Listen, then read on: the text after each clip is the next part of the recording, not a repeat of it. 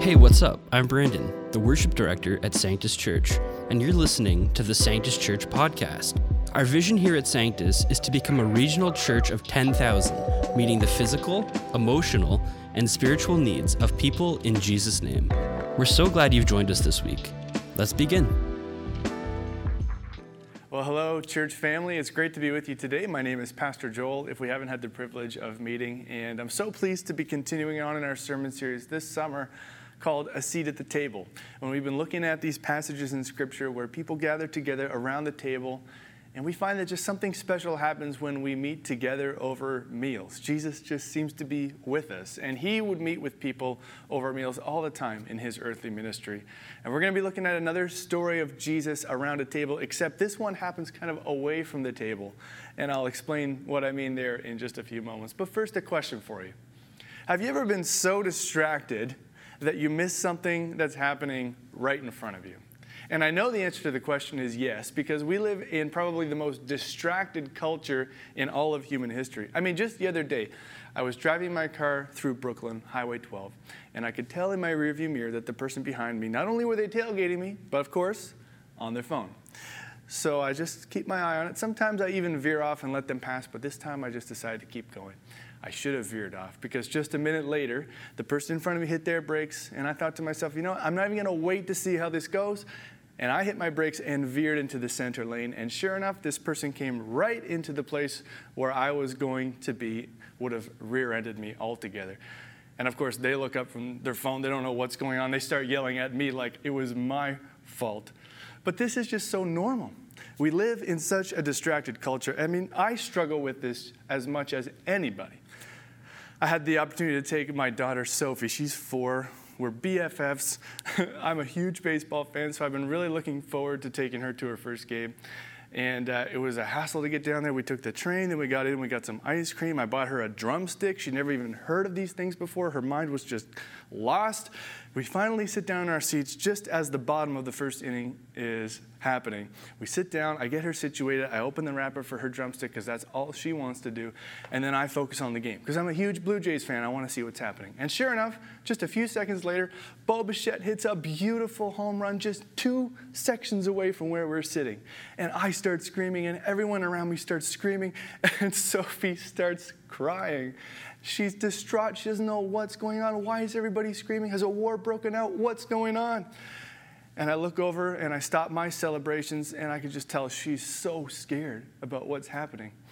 And I realize that within just a few seconds, I already forgot why I was at the Blue Jays game. I can watch Bo Bichette hit home runs from my couch at home anytime, unless he's in a slump, which he is right now, or be with him. But I can only take my daughter to the Blue Jays game, you know, every so often. And it was her first game, and I forgot that she was there. So I grabbed her, and I gave her a hug, and I let her cry in my arms.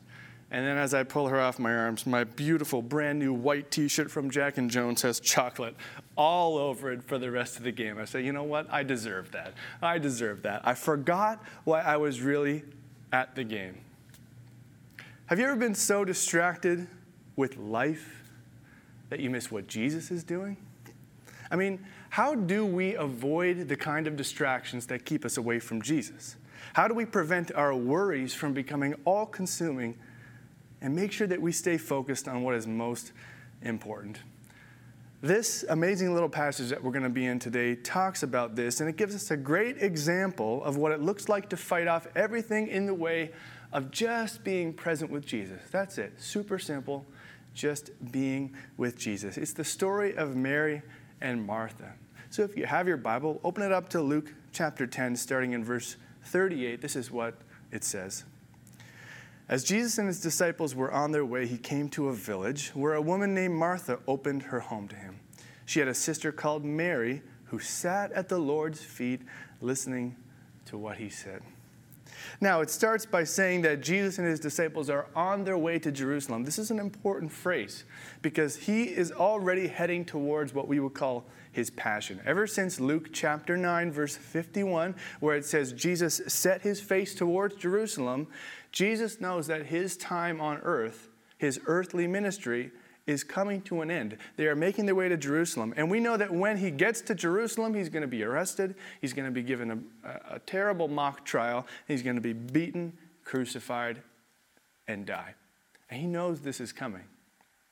Now, the village they come to in this story is called Bethany. And we know that not because this passage tells us, but because it actually says so in John chapter 11 and 12. Mary and Martha show up in at least two other occasions in Scripture in John 11 and 12. And it actually tells us a lot about who they are and what's going on in this passage. In John chapter 11, we learn that Mary and Martha, not only are they sisters, we know that from here, but they are the sisters of Lazarus. And when Lazarus dies and then Jesus brings him back to life, Mary and Martha are at the center of the story. And what's so striking about that passage is how deeply Jesus loves not just Lazarus, we know that from the story, but Mary and Martha too. I mean, in John chapter 11, verse 5, it literally just says, now Jesus loved Martha and her sister, Mary, and Lazarus. The other thing to know about where they are in this story as it begins is that they're only 2 miles in Bethany from Jerusalem. Even though Jesus only started his journey to Jerusalem in chapter 9, just one chapter ago, they're already very close to Jerusalem. And what this means, as theologians confirm, is that this passage is placed in chapter 10 of Luke not because it's in chronological order, but because it fits into a certain theme that Luke is trying to get across. So we are actually further along in the journey. We're closer to Jesus' passion, closer to Jerusalem than it may seem only one chapter in to his journey. Now, as we enter Martha's house, we find something very strange. While Martha is serving her guests, Mary is sitting at Jesus' feet. Now, I want you to think about that, Mary sitting at Jesus' feet. In this culture, this was not a normal thing to do. Sitting at the feet of a rabbi, which is what they consider Jesus to be, is what a disciple would do. This is a discipleship thing that she's doing. And women would never be allowed to sit at a rabbi's feet because, sadly, and we have a hard time understanding this today, certainly I do, women in that time were considered unworthy of being a disciple altogether. So they wouldn't even have an opportunity to sit at a rabbi's feet. And if somebody tried to, not only would the rabbi tell them to get lost, but everybody else around them, what are you doing here? So not only is Mary sitting at Jesus' feet, but what's perhaps even more shocking is that Jesus is allowing it to happen. And furthermore, not only is Jesus allowing it, but Luke records it. He actually emphasizes it a little bit. He's again trying to show us how Jesus is turning the world upside down. He's turning everything right again. He's coming in and he is challenging cultural norms and cultural expectations that are not in line with his heart. And the value and importance and equality of women is something we see right here as this passage begins. She was sitting there right among the other disciples. She was there with Peter, James, and John. And she was hanging on every word that Jesus said. And you know something? A lot of the disciples, they don't really get it often in the New Testament. You know, they have these funny exchanges with Jesus. But Mary just seems to get it. Like instantly, she understands. She, in this moment, is showing profound wisdom. And you know what's a sign of wisdom?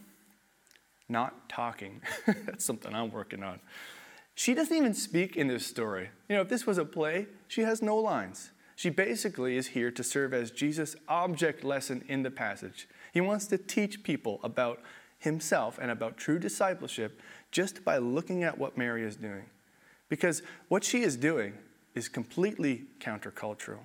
And by her quiet example, she is showing us the way of true discipleship. The attention now kind of shifts to Martha, her sister, I think older sister. I mean, I'm the oldest of four. She is putting off major eldest child vibes by how she's behaving in this passage. I resonate with her a little bit. And she's got something to say to Jesus. Here's what she says in verse 40. But Martha was distracted by all the preparations that had to be made. She came to him and asked, Lord, don't you care that my sister has left me to do all the work by myself? Tell her to help me. Now listen, if you've been around the church, maybe you grew up in church like me going to Sunday school, Martha gets a really hard time. She gets a hard time. And before we give her a hard time ourselves, let's sympathize with her for a moment. I mean, she's probably got 15 people in her house, minimum. It's probably not a very big house. Certainly by our standards, it wouldn't be. These guys have no jobs. They've got no homes of their own. They're hungry. And not only that, but by this time, Jesus is kind of a big deal. And they are guests of honor. And this is a culture in the Middle East, the ancient Near East, where hospitality was just huge. Like, it was a huge deal. And I mean, as a guest of honor comes into your house, your house is full. It's time to pull out the fine china. Every last speck of dust should be cleaned. In the culture of hospitality like this one, this is a big day. This is real serious. So she is just doing what everyone expects her to do. It would be unspoken and unheard of for her not to do it. I can imagine, Martha is starting to stew in frustration as she's cleaning in the kitchen and she's got something in the oven. I know they didn't have ovens, but just go with me for a second. She's probably starting to mutter under her breath, "Oh, I can't believe Mary's not helping me. I've got so much work to do. It's Jesus and his disciples. This has to be the best." Do you ever get like that? I get like that sometimes. We have a 4-year-old girl at home, Sophie, and now we have a 10-month-old. Life is insane. Sleep doesn't always happen. So, I try to do the best I can to help with chores. I try to help with the kitchen. I do the yard. Sometimes I do bedtimes. I try to do meals because Nicole is always working so hard with Maisie, our 10-month-old. But if I'm honest, sometimes I get into this little mood. Maybe I've had a long day as well, where I feel like I'm doing everything around the house and nobody appreciates me. I'm sure none of you ever get like that. But I start muttering to myself, I'm the only one who ever does anything. Meanwhile, Nicole's been up all night. She's feeding the baby. That's a me thing. That's a me problem. But I guarantee this is what Martha is doing in this moment. I think we can all relate to it a little bit. She goes to Jesus, and she basically commands Jesus to tell Mary to get off her butt and go do something to help. He says, "Lord, don't you care that my sister has left me to do all this stuff by myself? Tell her to get up and help me." I think Lord, by the way, is a pretty funny way to start a rebuke. Lord of heaven and earth, come on, help me out here. She says, "Don't you care?" Which is so funny. It reminds me of what the disciples said when they were in the boat in the storm and Jesus was sleeping. And they woke him up. "Don't you care if we drown?" And he rebuked them for their lack of faith. Now Martha comes up, "Jesus, don't you care that I'm drowning in these dishes and chores? Help me." But Jesus is about to say that Martha is wrong. He's about to teach something very important and valuable because it's not about the dishes or the chores. See, as we talk about this series around the table, it's not about the food. It's not about the live edge table. It's not even about the people we are with. That's very close. But as we gather together, it's about Jesus. Jesus is the most important thing. It's about love and nothing else. As Martha is serving, she should have been doing it with a servant's heart, not just because it was expected of her, but because of love. And that can be so easy to forget. It's certainly easy for me to forget at home when the dishes are piling up and we haven't been sleeping and there's lots to be done. It's easy to forget that my family, that's what it's all about. And doing it unto the Lord. I have this friend, he's an awesome friend, and we were in a Connect group together for a long time. And I learned something very valuable from him. He used to always say, it's all about the love. He still says, it's always about the love. And I remember one time we were having dinner together as a Connect group, and we had brought some food. And he looked at me and he said, "Did you make that with love?" And I just burst out laughing, like, dude, that's the cheesiest thing I've ever heard. Sure, yeah, sure. And he was like, "No, I'm serious. Did you make it with love in your heart while you were making it?" And I was just like, "You're being serious right now." He's like, 100% I'm being serious. It's like, it's all about the love. And this was a theme that he would mention all the time. And he did something that has stuck with me. Every time he would pray, still up until this day, he starts his prayer by saying this. First words, "Thank you, God, for loving me." And he talks about how when he cooks food for his kids and when he goes to work and everything he does, he tries to do with love. And I think that's so beautiful. It's so simple. And I laughed, the first time I heard it. But there is wisdom there. Certainly wisdom in starting every prayer by "Thank you, God, for loving me." Because it helps us to remember what the point of it all really is. The point is not the food. We all need food, but there's another meal coming. We have all of our food, almost all of us, taken care of. It's about love. Instead of affirming Martha's important role taking care of everything, Luke, as he records this passage, uses a very interesting word. He tells us that actually she's not doing what she's supposed to be doing. She's distracted. She's missing the point. Again, what she was doing was expected. No question about it. And in this culture, she was not distracted. So for Luke to say this is interesting. Mary was distracted in this culture. Mary is the one who was not doing what she was supposed to be doing. Martha was just doing what had to be done, the only honorable thing. So why then does Luke tell us that she was distracted? And what was she distracted from? Verse 41. Martha, Martha, the Lord answered, you are worried and upset about many things, but only few things are needed, and indeed only one. Mary has chosen what is better, and it will not be taken away from her. Can you hear the kindness and love in Jesus' voice? Can you see the love in his eyes as he says these words? Martha, Martha. He repeats the word. He does this sometimes. It's a double vocative. It's a way of expressing deep emotion. And I believe 100% that Jesus is not saying Martha, Martha in an angry tone. He's not rebuking her harshly. He is gently coming alongside her. He waited till she came to him. Martha, Martha, you're missing the point. You're missing the point.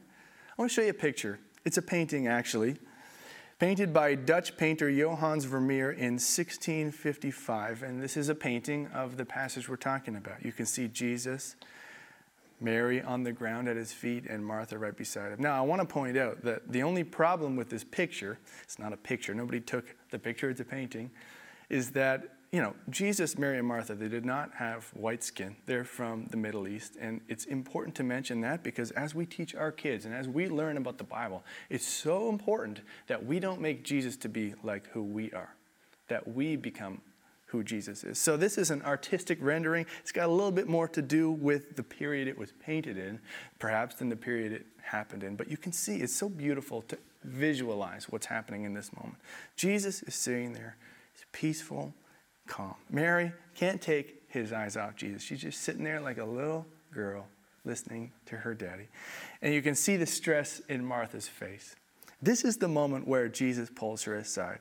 Martha, Martha. See, what he's trying to say here is that Mary made the right choice, and Martha, you made the wrong choice. Martha is worried, Mary is calm. Martha is upset, Mary is perfectly content. Martha is super distracted, and Mary is laser focused and unfazed by everything happening around her. Jesus uses contrast so often in his teaching. Read the Bible, read the New Testament. Jesus is always contrasting different things to make a point. Now he's drawing a contrast between two sisters, and he's trying to help us understand that what Mary is doing in this moment is the right thing. Why is it the right thing? Well, Mary's choice is better for two reasons. I mean, logically, this is not the strongest point, but you got to admit, she's having a much better time than Martha. Martha's stressed out. She's worried. She's worried about everything and everyone. And Mary is just calm. She's content. She doesn't even open her mouth in this story. She's unfazed. But so much more than that, she is literally in the presence of Jesus. She's sitting with the creator of the world, the Messiah, the promised one, the one true God. She's sitting at his feet. And sure, Martha is in the room. Even in this painting, she's right next to him, but she's not present with him. She's not really with him, right? Like Mary is. And Mary is experiencing what we know, that in the genuine presence of Jesus, there is freedom. There's joy. There's peace. There's rest. There's contentment. What a word for us in 2022. Contentment, fulfillment, purpose, clarity. And with the cross approaching, Mary perhaps doesn't fully appreciate this as much as Jesus or we do with the benefit of hindsight, but this is an opportunity that she would not have much longer. It's not like she could just do this anytime forever. This moment was there, And then it passed, and she didn't miss it, but Martha did. Mary knows something very profound, and she, like I said, is demonstrating unbelievable wisdom. She knows that according to Deuteronomy 8, that we do not live by bread alone, but by every word that comes out of the mouth of the Lord. And she's literally sitting at his feet, listening, hanging on every word that comes out of the mouth of the Lord. God in flesh. And this is the portion, as some translations say. This is the portion she has chosen. That was the last verse of the story. It reminds me of the book of Jonah that ends on a bit of a cliffhanger. The book of Jonah, just like this passage, it ends without a resolution. And this is actually a literary device that the author is using to turn things around and take us from passive readers to first person in the story. Now it's our turn. So he turns it around on us, Luke does, by not completing the story. So Jesus responds, but we don't hear Martha's response to Jesus. We don't see if Martha huffed and puffed and stormed back into the kitchen. Nobody gets it. I guess I'll just do it all by myself. We don't know if she says, she breaks down. She said, Lord, you're so right. I'm so sorry. Here, half-baked bread, take it. I just want to be with you.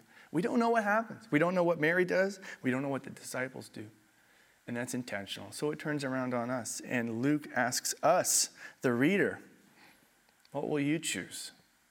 Will you choose what Martha did? Will you choose what is culturally expected of you?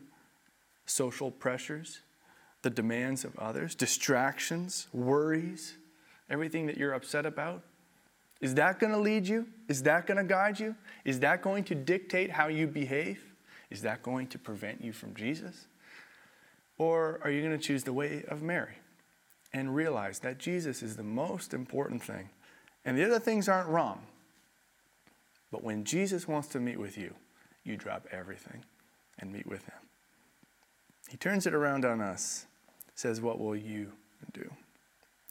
Now, as we consider this question, let's take a bit of a deeper look into each person in the story. First with Martha. She's the easiest. Martha is distracted, worried, upset, conforming to cultural expectations. And, this is all too real for us. I struggle with these a lot, honestly. When I was in high school, I struggled with peer pressure, societal pressures, conforming to cultural expectations, whatever you want to call it. Nowadays, I struggle with distraction, anxiety. I worry about lots of things. I worry way too much. Does this sound familiar to you? The solution is simple. The solution is just stop, slow down your life, and just sit with Jesus. That's easy, right? Well, doing it is much more difficult than just saying it. So here are some things that I would suggest to you to try. If, like me, you struggle, and like Mary, you struggle with the distractions of life keeping you from time with Jesus. If you struggle with anxiety, worry, you find yourself upset. The first thing I would tell you is that you and I, we really need to prioritize our walk with Jesus. One thing that has worked for me is waking up early in the morning so that I can read my Bible. Now, I'm not a morning person. I prefer to stay up late, but I have kind of turned myself into a morning person because I just love having some quiet time with the Lord and even just with myself before the girls wake up and I go off to work and do everything else. So I found that disciplining myself to wake up early so that I don't have an excuse to spend time with Jesus has been extremely important in my life. Extremely important. And everybody says they don't have time. Sometimes you got to make time. And if it's something that you prioritize, you will find time for it. So we need to prioritize our walks with Jesus. The spiritual disciplines are something that we've spent a lot of time talking about at Sanctus. Sometimes you got to pull them out of the back closet and use them again. Things like silence, solitude, study, prayer, reflection. When life gets busy, I'll just use myself in this example. When my life gets busy, these are the first things to go. And again, disciplining ourselves to practice the spiritual disciplines Another way to put it is this, another kind of sanctity phrase. We need to put ourselves in guaranteed places of encounter if we want to encounter Jesus. So when Jesus is literally in the house of Martha, in his earthly body, in his earthly ministry, you have a very conscious decision to make. Will I sit over there or will I go in the kitchen? Now, as we have his Holy Spirit and we await his return, how do we sit at his feet? We can't physically see him. We need to put ourselves in guaranteed places of encounter. We need to come to church. I think now is the time, unless you have a really good reason. When we gather together here in person in church, we encounter Jesus. When we open his word, when we wake up early, it's like a little bit of I'm showing you, Lord, that I'm serious about this because I'm waking up when I don't want to. We study the Bible. We practice the disciplines. We work it out in community. And then you just got to do this. What are you worried about? Maybe there's a long list. What are you upset about? Maybe you're hurt. You're carrying something. What cultural expectations are you conforming to? What is distracting you from Jesus? Maybe you got to write it down and just start giving it back to Jesus. And I would invite the Holy Spirit into each one of these areas specifically, because this is what his word says about worry. Philippians 4, do not be anxious about anything, but in every situation by prayer and petition, with thanksgiving, present your requests to God. And the peace of God, which transcends all understanding, will guard your hearts and minds in Christ Jesus. We have to take these things to prayer. We have to be conscious enough and aware enough of what it is that's stopping us from Jesus so that we can actually turn those things into prayers, give them back to Jesus, and ask him for his help. Because here's one of the big differences between us today and Mary and Martha then. We have his Holy Spirit. At that time, before the cross, before the resurrection, they did not have his Holy Spirit. What Mary was doing was really remarkable.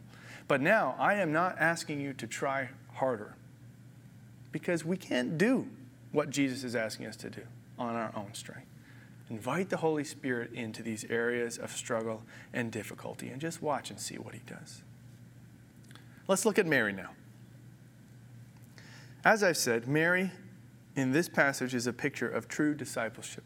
She's sitting at Jesus' feet doing nothing. It's what a disciple would do to a rabbi. But here's the key question that we haven't covered yet. Is this what Jesus wants to do all the time? Is this what he wants us to do all the time? Just sit at his feet and bask in his presence and do nothing else? I think if I didn't address this question, you might get from this message that we should never clean the kitchen and do the dishes and do all the work, and we should just always sit at Jesus' feet. And I want to clarify, that is not what we should do. We should not always sit at the feet of Jesus. This is a special moment. Like I said, Jesus is heading towards the cross. This moment is going to pass her by. And in this moment, she absolutely makes the right decision. And the passage is clear about that. Jesus teaches. Luke tells us. Mary made the right decision. But remember earlier when I said this passage was placed here out of chronological order according to theme. Well, the theme that Luke is unpacking here in these few chapters in a row is what it means to be a true disciple. And fascinatingly to me, this passage about sitting down and doing nothing in Jesus' presence comes right after the parable of the Good Samaritan. In the parable of the Good Samaritan, basically the emphasis is go and do something about it. Get up, don't do nothing, and do something to help other people. Go out into the world and accomplish the mission of Jesus. Do something. And then we come to this very next passage, and the emphasis is basically stop everything that you're doing and just sit down and listen. What Luke is trying to tell us here is that being a disciple is not singular focus. It's a multifaceted thing. And we need moments, many moments, to stop and block out all the distractions and all the expectations around us and just sit with Jesus. And we need moments to get up and go out and do something for Jesus. If we only ever did things for Jesus, we would be doers, and we wouldn't have any power to draw on. We would be hollow on the inside. That would probably be pretty close to like a works-based faith. Likewise, If we only ever did what Mary is doing in this passage, the world would never know Jesus. And our communities would never be changed. Our families would never be transformed. We would cease to be the salt and the light of the earth. So what does it mean to be a true disciple? We need first to sit with Jesus, first. Because we need him to fill us up. We need to be filled with his power. We need to be empowered by the Holy Spirit so that we can go out into the world. So that we can experience this life and life to the full that he has come to give us. So that we can be in relationship with him. But this is not a selfish thing where we just get to receive and stay in the presence of Jesus with nothing else going around forever. Oh yes, we take his presence with us wherever we go because we have the Holy Spirit. But once we have stopped and sit down, once we've woken up early in the morning and spent time with him, now it's time to go out. It's time to go and do something. What's the clearest instruction that we have about what it means to be a disciple of Jesus Christ? The last thing he said, the Great Commission, Matthew 28. Therefore, go. Don't just sit there. Go and make disciples of all nations, baptizing them in the name of the Father and the Son and the Holy Spirit, teaching them to obey everything I have commanded to you. That is an active instruction. But Luke pairs it with this passage of Mary and Martha to tell us that we have to first sit with Jesus. We have to know him. We have to be in relationship with him. We have to have the power of his Holy Spirit to do anything of value. And once we've done that, it's time to get up and go. So I'll ask you this, as one of your pastors. We talk about the 5 discipleship dimensions. This is a sermon on what it means to be a disciple. So let's talk about our discipleship dimensions. Celebrate big, connect small, walk with Jesus, engage in mission, share the work. I mean, maybe this is obvious. We've been talking about it a lot. But as a church, right now, we're struggling the most with share the work. We're really struggling. I said about midway through the pandemic to some of my colleagues and friends that as hard as the pandemic was to start, like when we didn't know what was going on, if we were all going to die, I said, I think it's going to be harder for us as a church to come out of the pandemic than it was to go into it. And it was hard to go into it. But I think it's fair to say I was right. It's been incredibly hard for us to come back and rebuild. Almost every church I talk to says the same thing. They say it takes about 30 days to establish a new habit or routine in your life. And through the pandemic, give or take, we all had about 24 of those in a row. So if you got into a habit of staying at home, not living in community, not going out into the world to accomplish the Great Commission, or not waking up early or doing whatever, waking up early for me, doing whatever you need to do to spend time with Jesus, if you established bad habits during the pandemic, it's time to break them. It's time. It's time, Sanctus. We need you. We need each other. We are the church. Time is short. The stakes are high. And you are a disciple of Jesus Christ. You are, right? If you are a disciple of Jesus Christ, we need to fight off all the distractions. Slow down the chaos. First, sit in his presence and listen. Mary does not even open her mouth in this story. Listen to Jesus and be filled with his power. And once we are filled with his power, it is time to go. It's time to go out into the world and live like a true disciple. Lastly, and I'll end with this. Let's look at Jesus for a second. This is not a story about Mary and Martha, by the way. This is a story about Jesus. And the thing that stands out to me the most about this whole passage is just how much Jesus loves Mary and Martha. I was really struck when I opened John 11 and 12 to hear some of the words and some of the ways he interacted with Mary and Martha. He loves them. He really loved them. And in one sense, there was really nothing special about these sisters. I think they're just like us, a couple of nobodies from small town Bethany. I'm from small town Port Perry. What's special about me? Well, what's special about me is that Jesus loves me. And Jesus loves you like he loves Mary and Martha. Can you see how much he loves you? I mean, as this moment is happening, Jesus knows his time is coming to an end. But we know something that Mary and Martha didn't know. when this story took place in Martha's home, we know something they didn't know. We know a lot they didn't know. Primarily, we know the power of the cross and the victory of the resurrection. We know that this person sitting in Martha's living room was not just a rabbi and not just a prophet, not even just the Son of God, but the Savior of the world, the Son of God come into the world, taking on flesh to bear our burdens. Why do we not need to be worried? Because he carries our burdens for us. Why and how does he carry our burdens? Well, we see the ultimate version, the ultimate picture of how he carries our burdens when he took our sin and shame to the cross. When he died so that death would die. When he died so that we could be free. So that we could simply sit at his feet. And he was resurrected by God so that we, through his Holy Spirit now, can be in relationship with him. So that we can be filled up to go out by him. So that we can accomplish Jesus' mission. Even though Jesus has left his earthly ministry, he has empowered us. We are his disciples.